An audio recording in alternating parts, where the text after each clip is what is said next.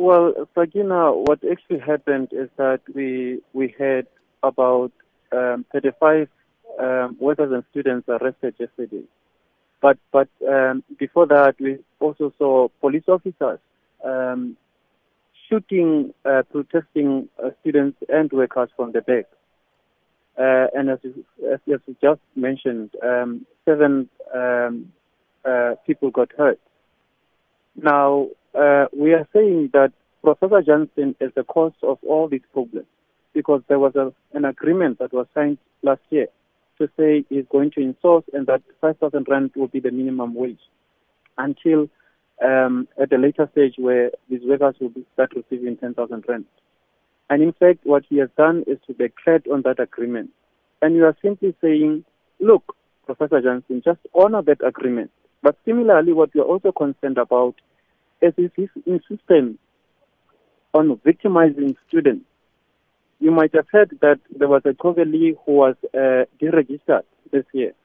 Similarly, a comrade of ours, Comrade Trevor, the Secretary General of the Socialist Youth Movement, was also dismissed, also got arrested yesterday. So what exactly are your demands apart from, is it just that 5,000 rand, the fact that the Vice-Chancellor has gone back on his word? What exactly do you want from the university? Look, Sakina, the only thing that we need from the university is to recognize the rights of these workers, that indeed they have the right to fair labor practices. When we signed the agreement for a 5,000 salary, we were very clear, Okoti, 2,000 rand does not assist these workers, especially when you consider the question of meals in their home, transport, and so on.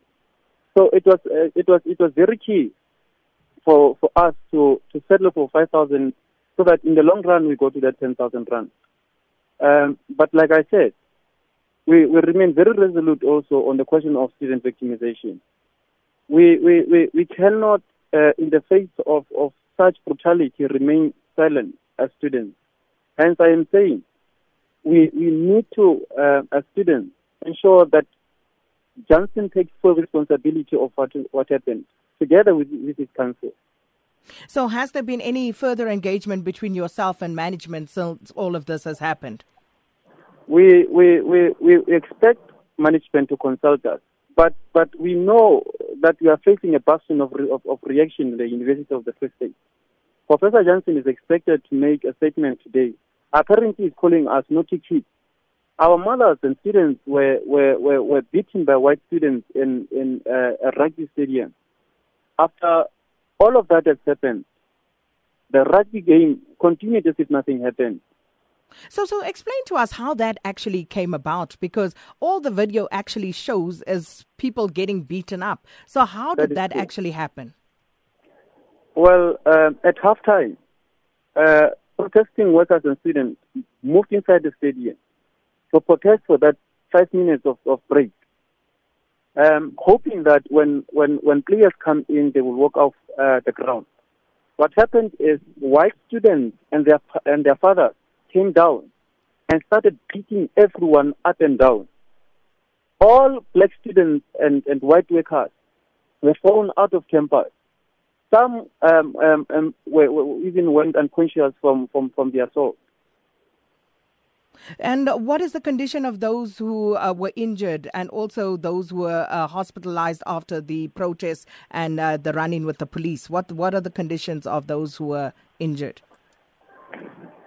We can safely give that those comrades will be fine, except one comrade who was shot in the foot with a rubber bullet by the police.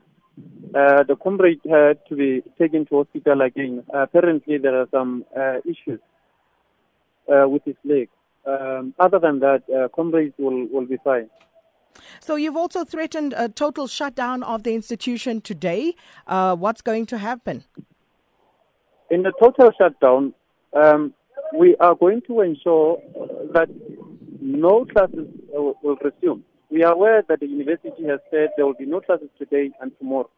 There will be no classes until Janssen and his council are ready to engage workers and students.